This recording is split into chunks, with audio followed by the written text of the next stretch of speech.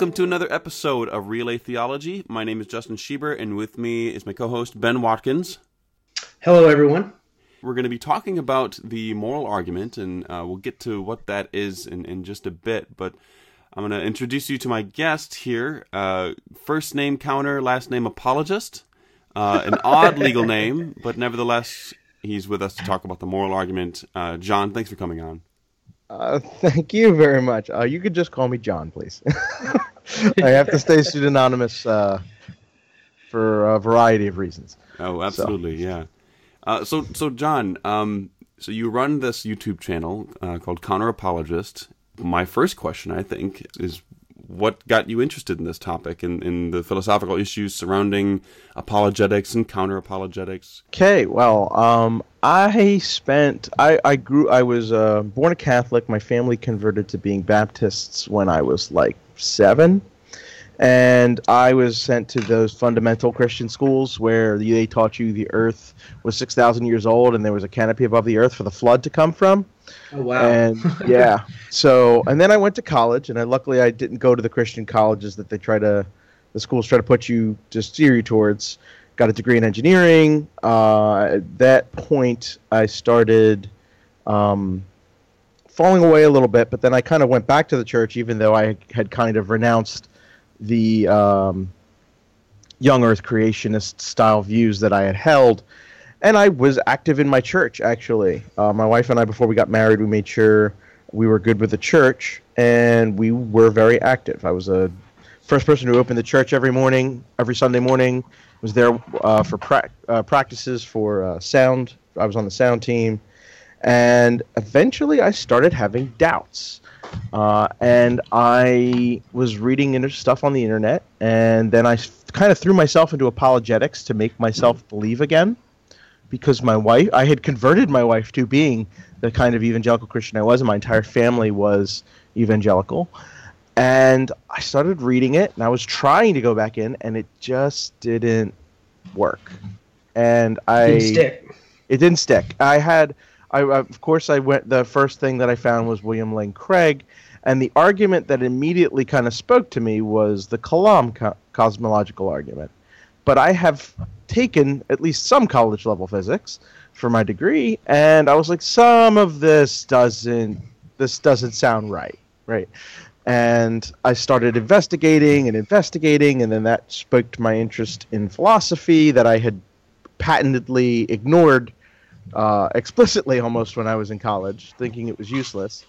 And here I am, 8-9 years later after I graduated, falling in love with this subject. So I started with doing counter-apologetics because I wanted to create videos and resources for people who went through what I went through, right? You either get apologetics thrown at you when you start to deconvert, and you're looking for a way to answer what can be very sophisticated arguments, and in some cases very unsophisticated arguments. And I feel like people who are going through that kind of emotional time need something that gives them good answers that a slick apologist can't just throw a counter argument right back at you. Right? I totally agree. It's to basically put the foot down and say, no. Here's where the situation actually lies when you investigate this topic. Here's what the facts say. Correct. Like I like to think of it almost as not that this is a game, but since I am a gamer, I kind of like to think of it as like the state of play. Like if you were to get a report on the state of play and the arguments between for and against God's existence, you wouldn't see either team has scored, but you'd find the atheist side is the ball much further down the field. What was your engineering background? I'm a computer engineer. Okay. Because I did my undergraduate in mechanical engineering. So just the more and more we interact, the more I'm like, wow, we have a ton in common. Yes. I saw. What is it? You had posted something. You'd played Magic the Gathering, and I was like, oh, I play something similar. So I actually used to write for TCGplayer.com because so I was on the. I was going to Pro Tour qualifiers and really just trying to ground it out. And eventually I got to the point where I was like, hey, I think I'm a little deep in this game. So I kind of backed off. I'm going to make a confession. I've never played Magic the Gathering. Well, that'll change. So somehow we've landed on this topic, but let's kind of rein this in to the moral argument. So John, what is the moral argument? Okay, so the moral argument for God's existence, at least the most popular one that you'll find, is presented by William Lane Craig. It's very simple. It's premise one: if God does not exist, then objective moral values and duties do not exist. Premise two is that objective moral values and duties exist, and the conclusion is therefore God exists. So what's the problem? So the problem, and what you'll hear very, very often, is a kind of a tirade from apologists and religious people about how atheists have no grounding to their moral systems. They don't say that atheists can't be moral. Right. In fact, they'll be quick to point out that atheists can sometimes be more moral than believers. So here's the thing. So let's tie together the philosophical concept that's behind this. So this sounds like a very simple argument, but most apologetics have been polished over many, many years to have something very simple up front that conceals quite a lot on the back end. So what the moral argument is about is moral ontology. And if you were like I was when I started reading about the moral argument, you have no idea what the heck that means.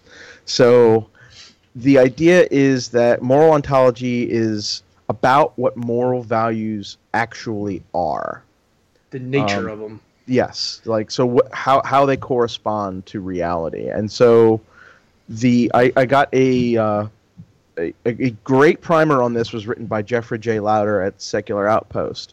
And it's another thing we have in common. Yes, I gleefully took his points. So a lot of credit goes to him. So basically, like it's even hard just to say what moral values are and what moral duties are, and so like explaining what the possibilities that they could be kind of shed some light on it, I think. So one thing is that there's a view called moral naturalism, and the idea that moral facts reduce down to facts about the natural world, right? And this is generally what a lot of atheists will argue for, that morality is. It's obviously compatible with atheism. Another option is moral non-naturalism, which is almost like a fancy way to say Platonism. And this idea is that moral facts are facts in an acausal reality. This is basically objects that exist in a Platonic realm that cannot causally interact with the material world, right? And this is also compatible with atheism. You don't have as many defenders of it, although Eric Wielenberg is a fairly prominent defender of it today.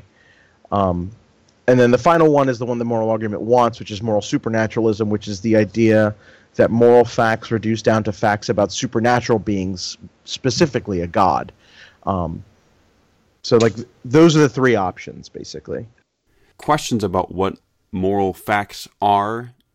This is to be, I think, importantly contrasted, especially in the context of the moral argument, with moral epistemology, how we might gain knowledge of these moral facts or come to understand our moral obligations or various different things like that. Those are fundamentally separate questions. Our knowledge of these things and what these things actually are.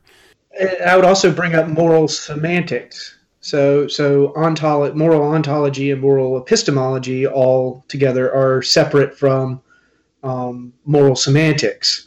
But yes, all of these questions that have to do with these topics would all be considered meta-ethical.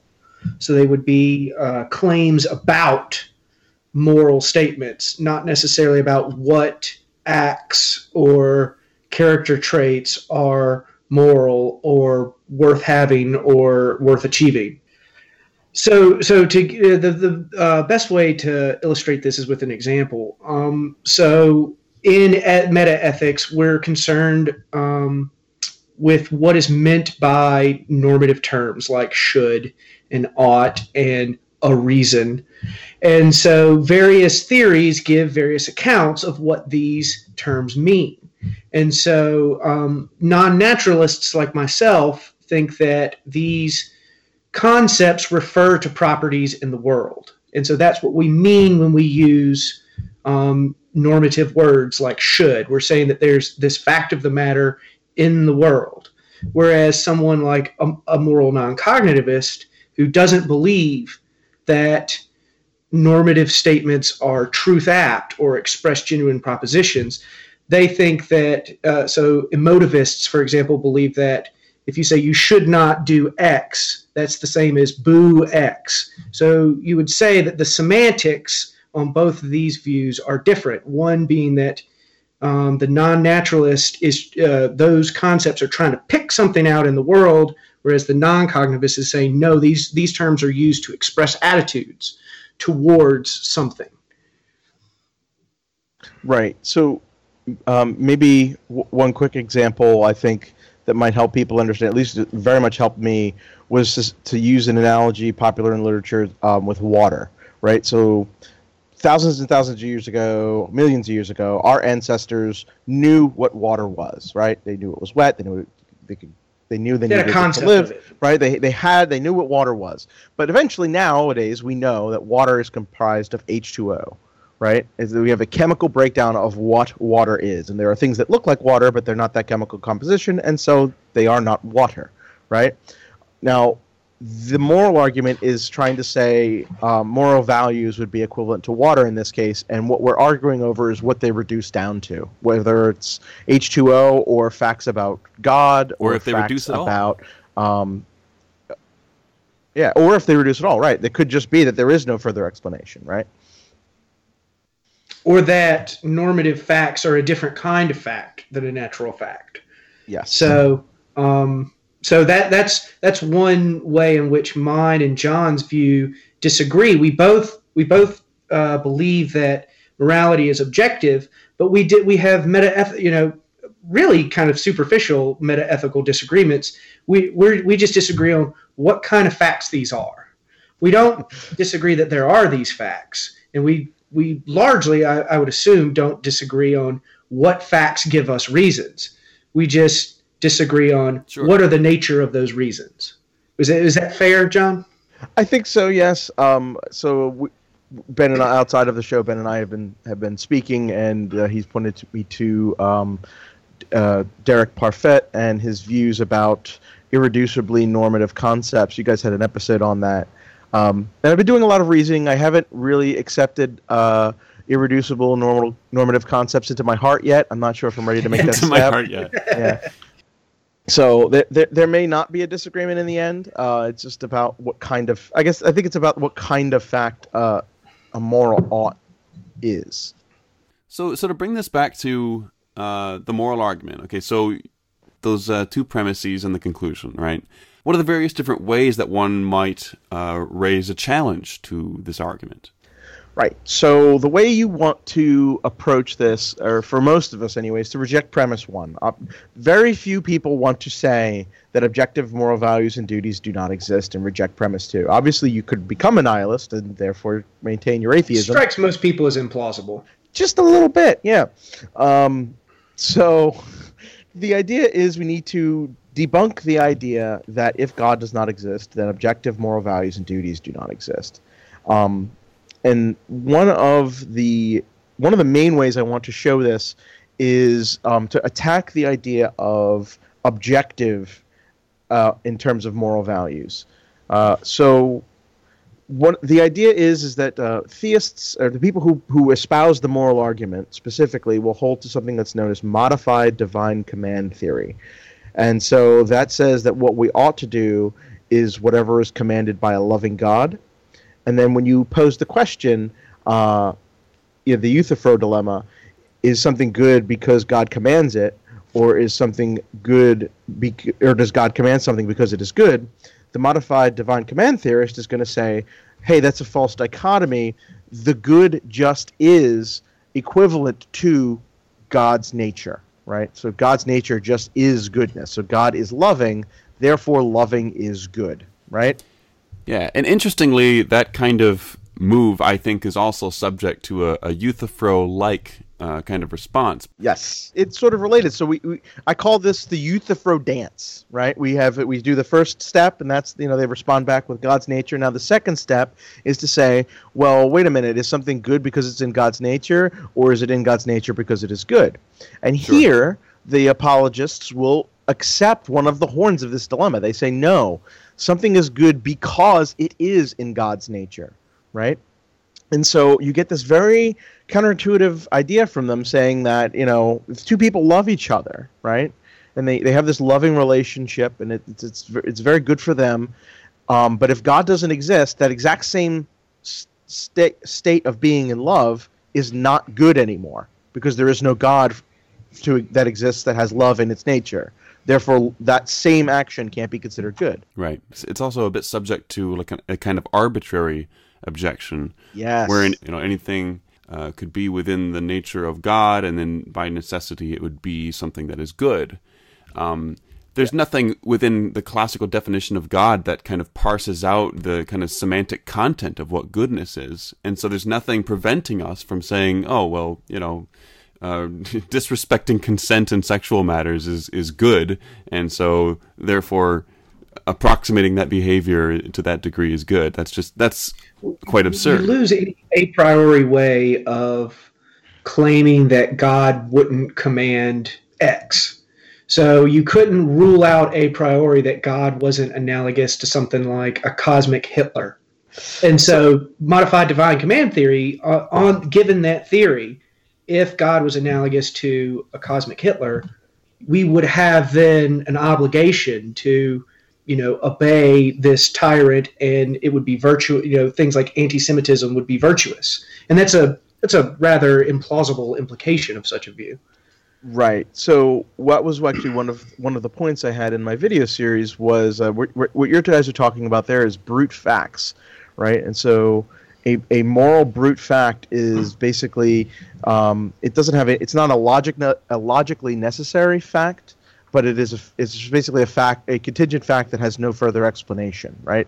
And so the idea is, if Christians say that their God is a loving God, right? And well, the idea is that if love is only good because it is in God's nature and for no other reason, then the fact that God is loving is a brute fact. There is no explanation as to this. And this, I actually got pushback from William Lane Craig, and he made quite a blunder in his response. The idea was that he says, well, God's a necessary being, right? And so, therefore, if God is loving in all possible worlds. But that doesn't solve the problem of saying why God is loving in the first place, right? If God is a necessary being, all that means is that God has the same properties in every possible world. So to say that God must be loving in every possible world is to assume that God is loving. If God was hateful, God would simply be hateful in every possible world, and according to modified divine command theory, hate would be good. Yeah, I guess an objection there could be that God is by definition loving, and so when you use the word God, you are importing through the back door the assumption of loving. But I think a more kind of fundamental objection along the same lines as you're raising is what loving actually means when it gets down to the dirt. But I think what the point that John is pressing at here is that you're already assuming the intrinsic value of love. Yes, right. You're building that intrinsic value into God. So God isn't really playing any explanatory role here. It's just value is being built into him, and then you're saying God's necessary. Right. Yeah. I don't find that a very convincing explanation at all. Especially when Craig already grants that basic moral truths are necessary truths, meaning they're true in all possible worlds. If it's wrong to torture babies for fun, it's wrong to torture babies for fun in all possible worlds. Well, if he's already conceding that they're necessary truths, he's conceding that they don't require further explanation. So it's hard to see what role God is really playing here. At the end of the day, he's trying to insert the radically dualistic metaphysics of God into the clockwork of ethics.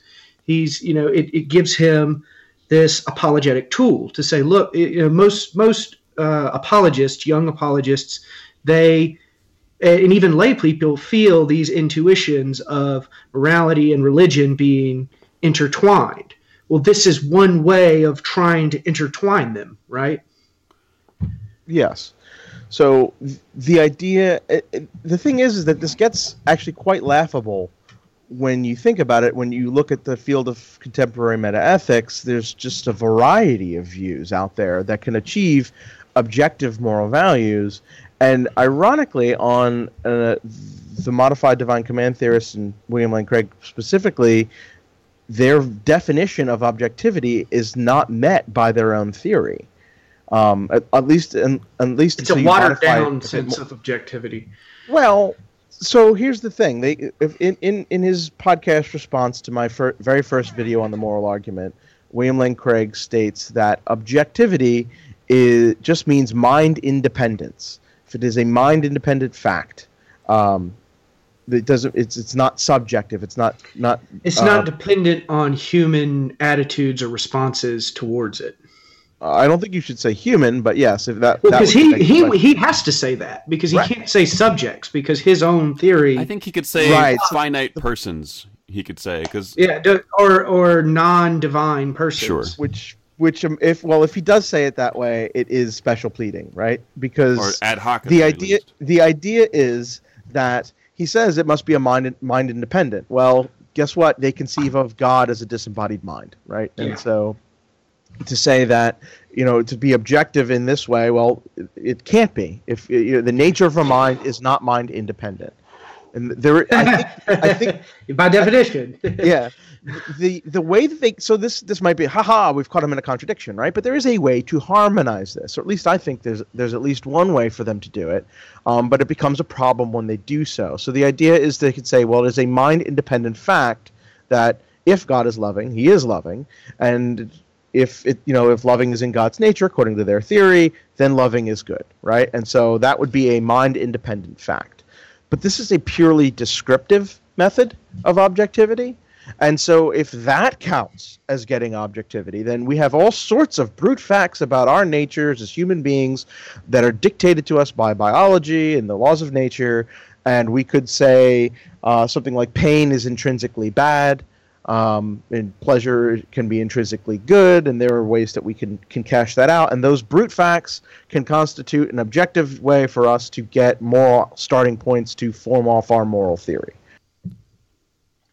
Seeing this meta-ethical landscape is really important, and this is one of the things that I've really liked about John's videos is that these normative concepts that are on the table are not limited to the command imperative conception that William Lane Craig is offering. I mean, that's one of several conceptions that you can take on normativity. So, there's reason involving conceptions like mine. There's rule involving conceptions where, normativity is things like laws or codes of honor or etiquette.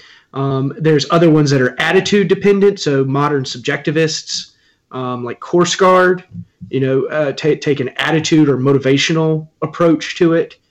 These are all just different ways of conceiving of normativity in general. And so I always, you said earlier that it gets kind of laughable, and I think it is kind of laughable when William Lane Craig wants to press the point that the atheist is committed to this imperative conception of normativity, that you couldn't have anything, nothing, there couldn't be a genuine difference between something being right or wrong or correct or incorrect unless there was some imperative line at the bottom of it. I find that just an extraordinary claim that I don't think he gives anywhere near sufficient. So there's actually another point there. So like if you were to push on this point, this is for anybody listening to this podcast probably has listened to a fair number of debates and apologist spiel about the moral argument. And when they do so, they go on this giant red herring of how if God does not exist, then we're all just going to die.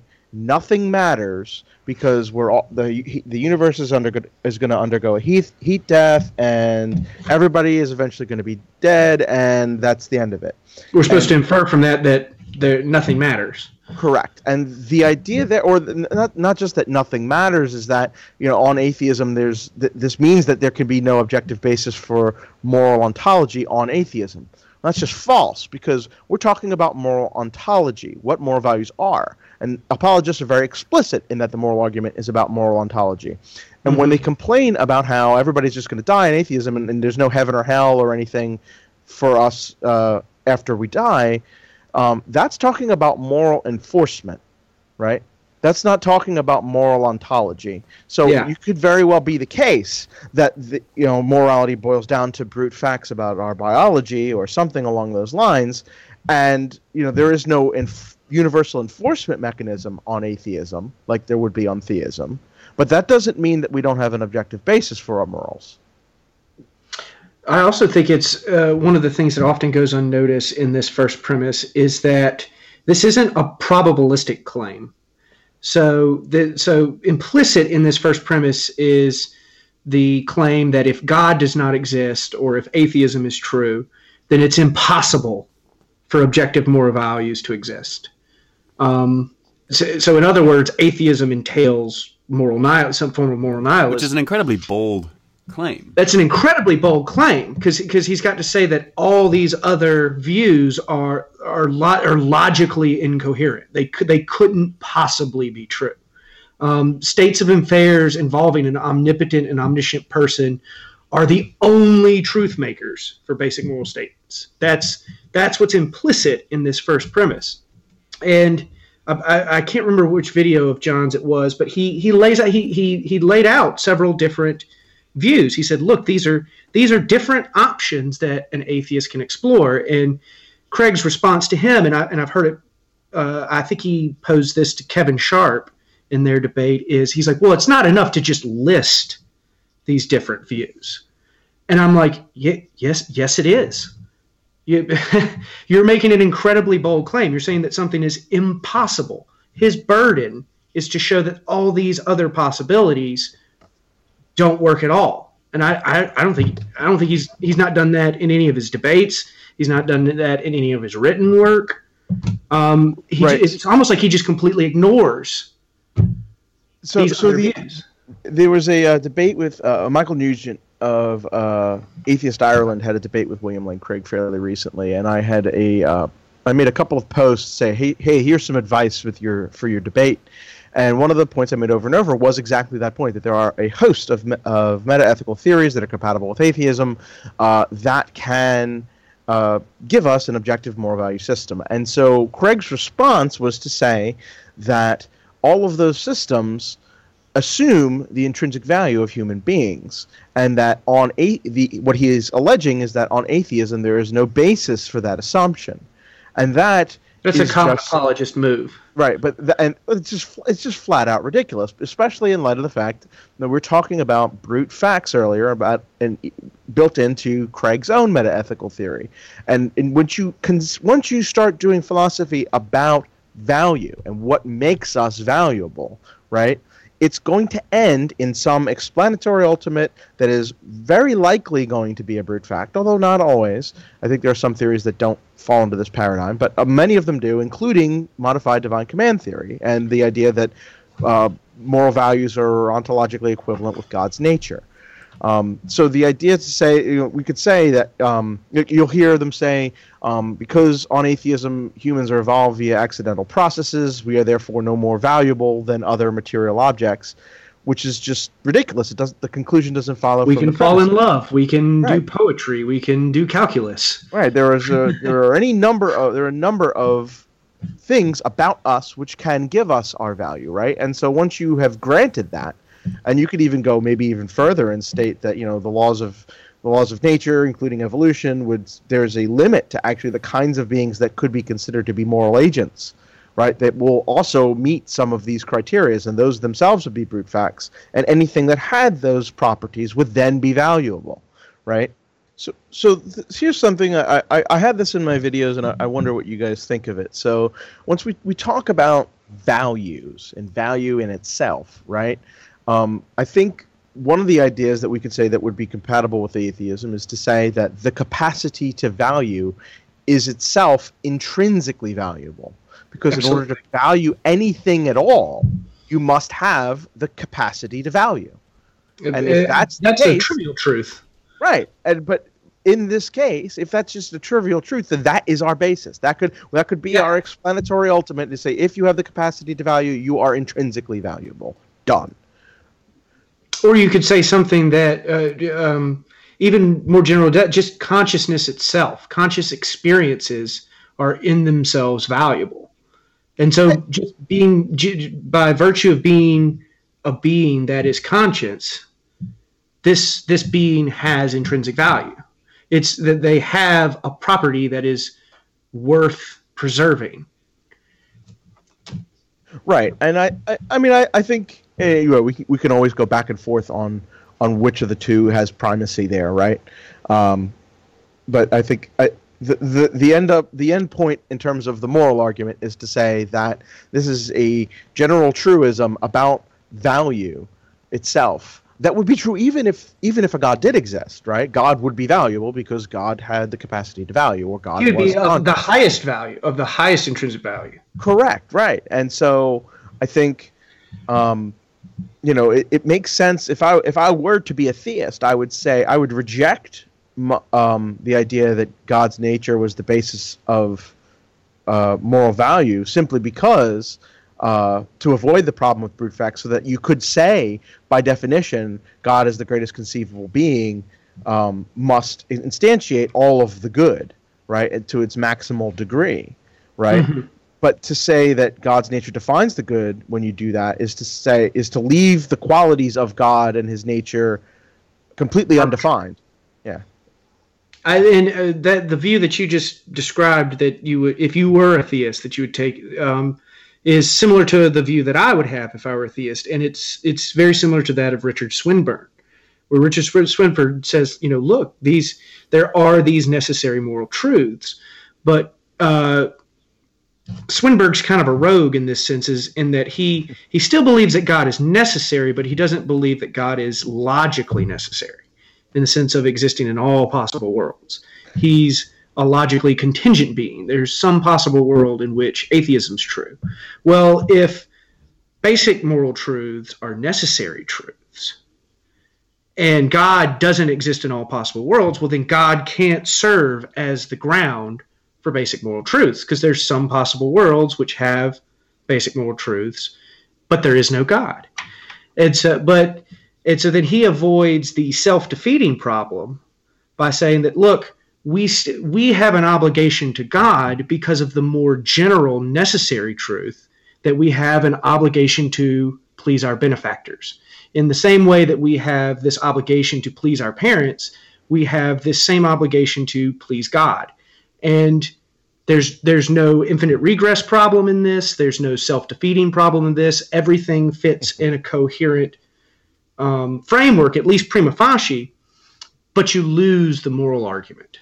Yes, and I think an important thing that could be done in debates, if someone who's listening to this is going to debate someone, many times apologists will appeal to Nietzsche or I think Sartre. Basically atheists who agree with their premise, who agree with the moral argument, and say God does not exist, therefore nihilism is true, is to point out, hey, look, here's Richard Swinburne, one of the most respected and well-established philosophers of religion in contemporary philosophy, who rejects your argument, who says that moral truths are logically necessary. Well, and you can always point that out. You say, look, this is a worthless appeal to authority, because I can appeal to equally valid authorities that are theists, but accept objective moral truths as being compatible with atheism. Yeah. I think one of the things Ben pointed out earlier was how the moral argument can be self-defeating in a way, at least when it comes to moral duties. I think is a explicit point that we haven't kind of explained out why yet. That's a good point. Can you unpack that? Sure. So the idea is that, so you say modified divine command theory says that we ought to do what God commands us, right? That constitutes our moral obligations. Well, one of the questions that you can ask is to say, where does the obligation to follow God's commands come from, right? And this is something that was actually answered by William Lane Craig. You can go to his website. I quote him in my videos.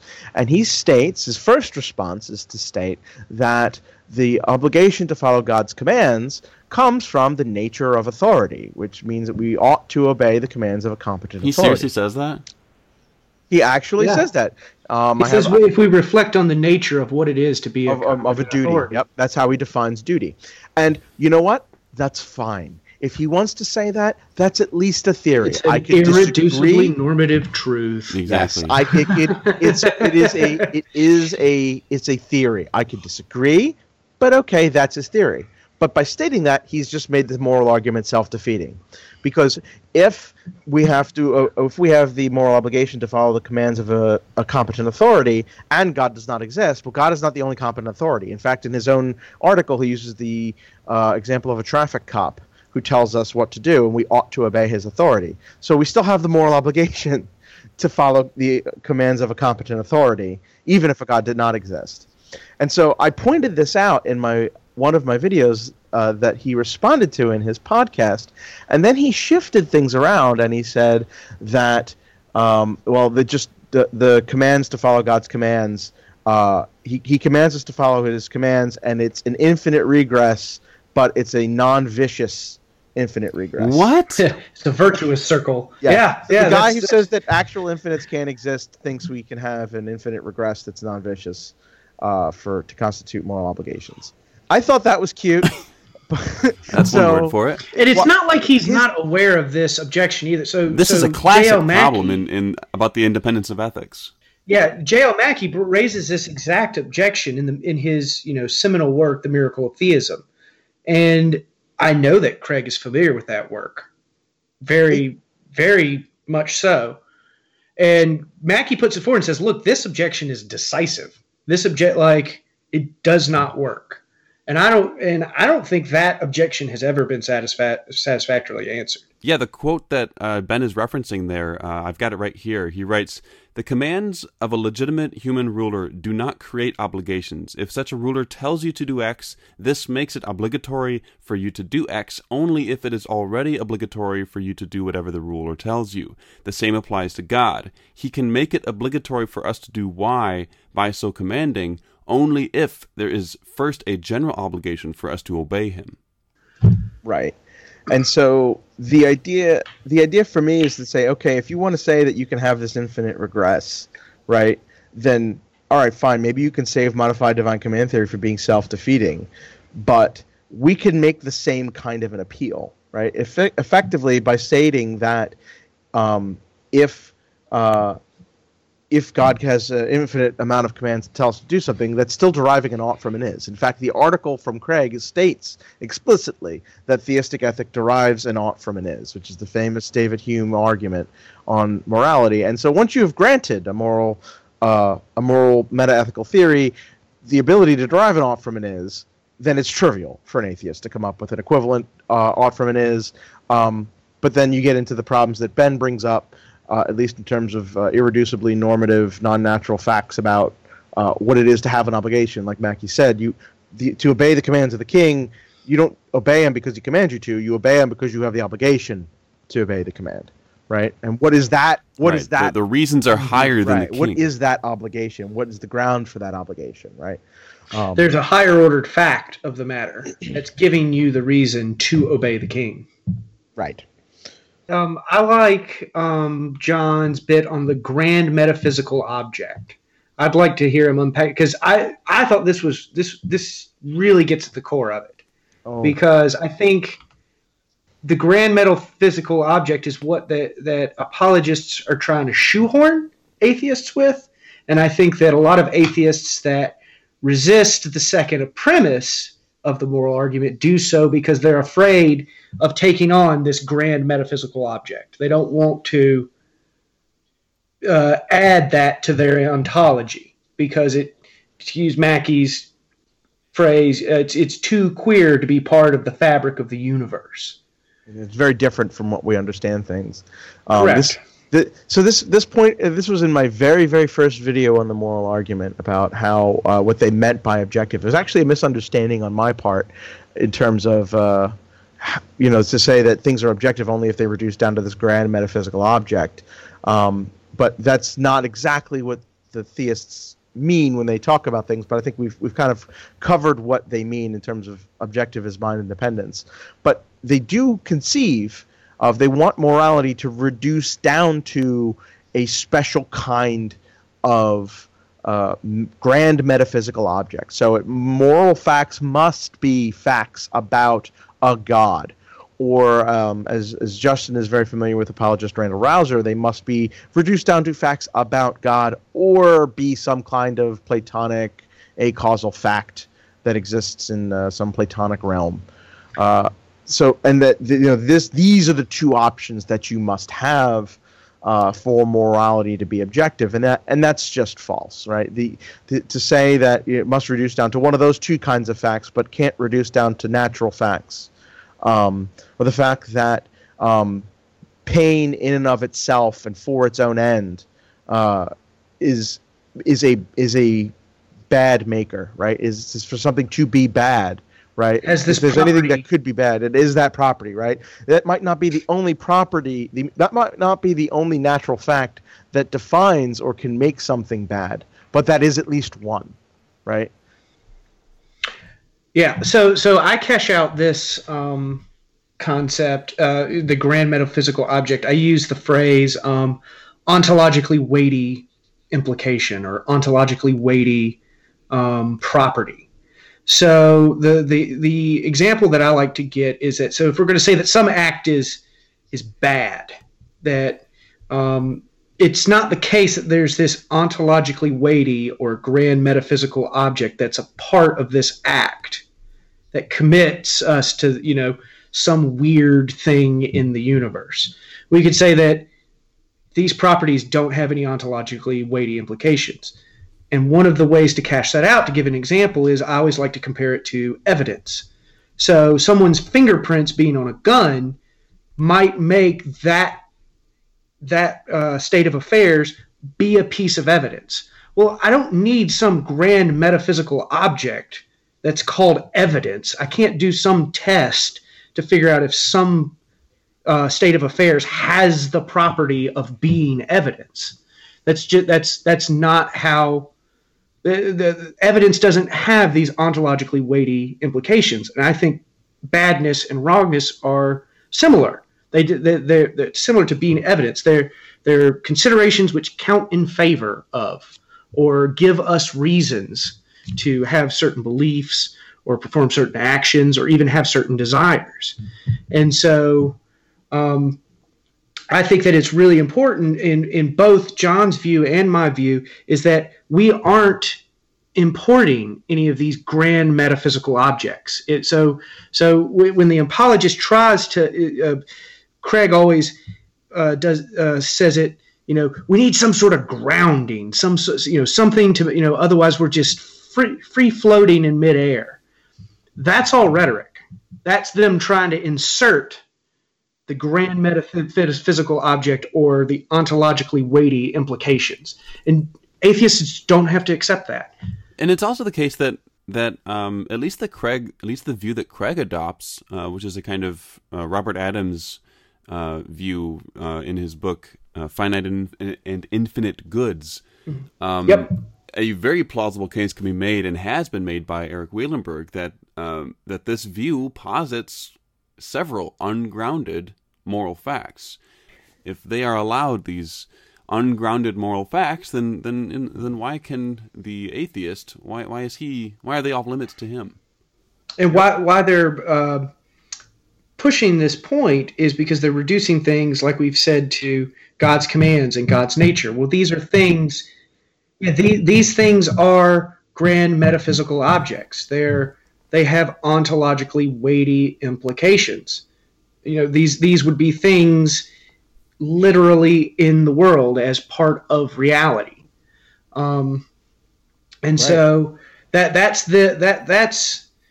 where I would part ways with the apologist. I would say no, we don't have to reduce these things to anything like what you're suggesting.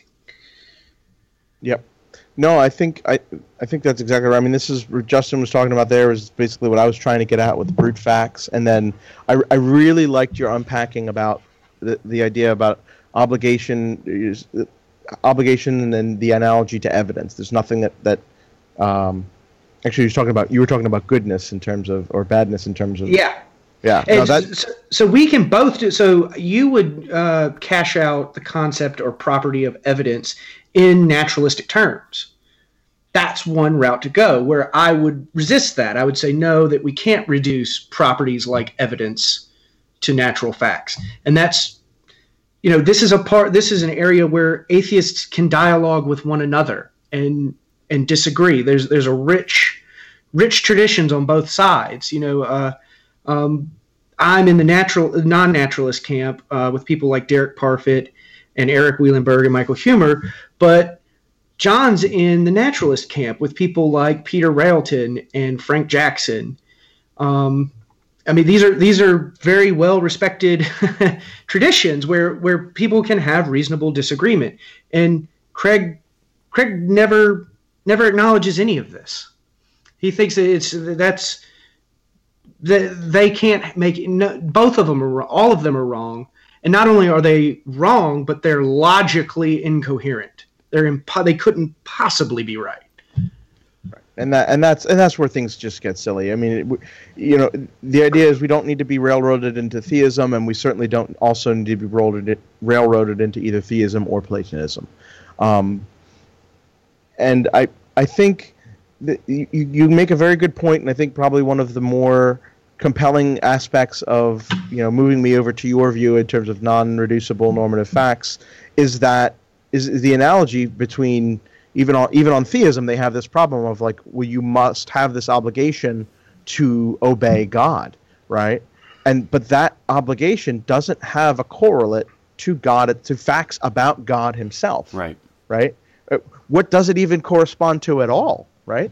They would, I think, in order for the real solution to Craig's problem would be to accept something akin to your view on the theistic side, right? And I totally agree. Yeah, that's absolutely Swinburne's view, right? Yeah, this would be not a fact about God himself. It wouldn't, and then you would say there's not a fact on my side on the natural. There's not a natural fact, right? But this point comes full circle to the Euthyphro. So this is the claims that we're making were made thousands of years ago in the Euthyphro, saying that, look, no, it's the reasons have to be independent, otherwise it's going to be arbitrary. And we just end up, if you want to avoid the problems of the first horn of the Euthyphro dilemma, the way to do it is to adopt a view like mine, where no, they're given by, they're object given, value-based facts. Those are what give us reasons. So to borrow an example from Thomas Nagel, the natural fact that I will run over a dog if I don't step on my brakes, that fact is of normative importance. That's the fact, the object-given fact that gives us the reason for me to step on my brakes. That's what makes it the case. It's not the nature of an all-powerful being or the commands of an all-powerful being that makes it the case that I ought to step on my brakes. It's the fact that I might cause unnecessary harm to another sentient being. That fact, that's the fact that gives you the reason to step on your brakes. Yeah. No, I mean, there's so much that we could get into there. I've appreciated you pointing me to reading Derek Parfit and Peter Railton. Or David? Yeah. So they've been interacting. So Peter Railton is one of the leading ethical naturalists, and Derek Parfit being one of the leading non-naturalists. They've in Derek Parfit's latest book, On What Matters, Volume 3, they interact with each other and they've resolved their differences. So their views weren't that all Railton had to do was expand his view a little bit, and not accept some claims without. And also saying, look, these claims don't have any ontologically weighty implications. And at that point, they resolve their differences. So I think maybe this is a really good point to end with here, is that the idea is that we've given a bunch of objections to the moral argument, and we could show that the moral argument is false, and these are just kind of points and counterpoints that go back and forth over a specific syllogism. The idea is, though, that it's kind of if you were interested, there's such a wealth of material to investigate, and I think the best antiseptic for dealing with apologetics is to familiarize oneself with the philosophical literature, because I think the more you know on these topics, the more of a farce the kind of Biola-style apologetics. I think the best antiseptic to that is to study philosophy.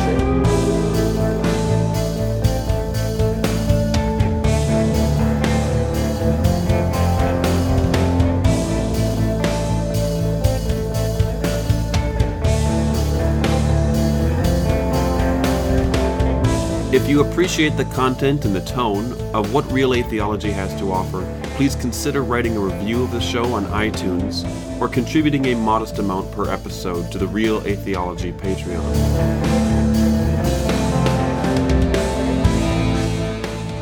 The Real Atheology intro music is by Thomas Smith, with all other music by Jason Camo, The Lost State of Mind. We would like to thank our patrons: Matt Smith, Lucas Stewart, Matt Yellen, Richard Kane, John Danaher of the Philosophical Disquisitions blog, Kim Bushkovsky, Andrew Snyder, Jason Mecloeta, Evan Wirtz, Bob April, and Alexander Songe.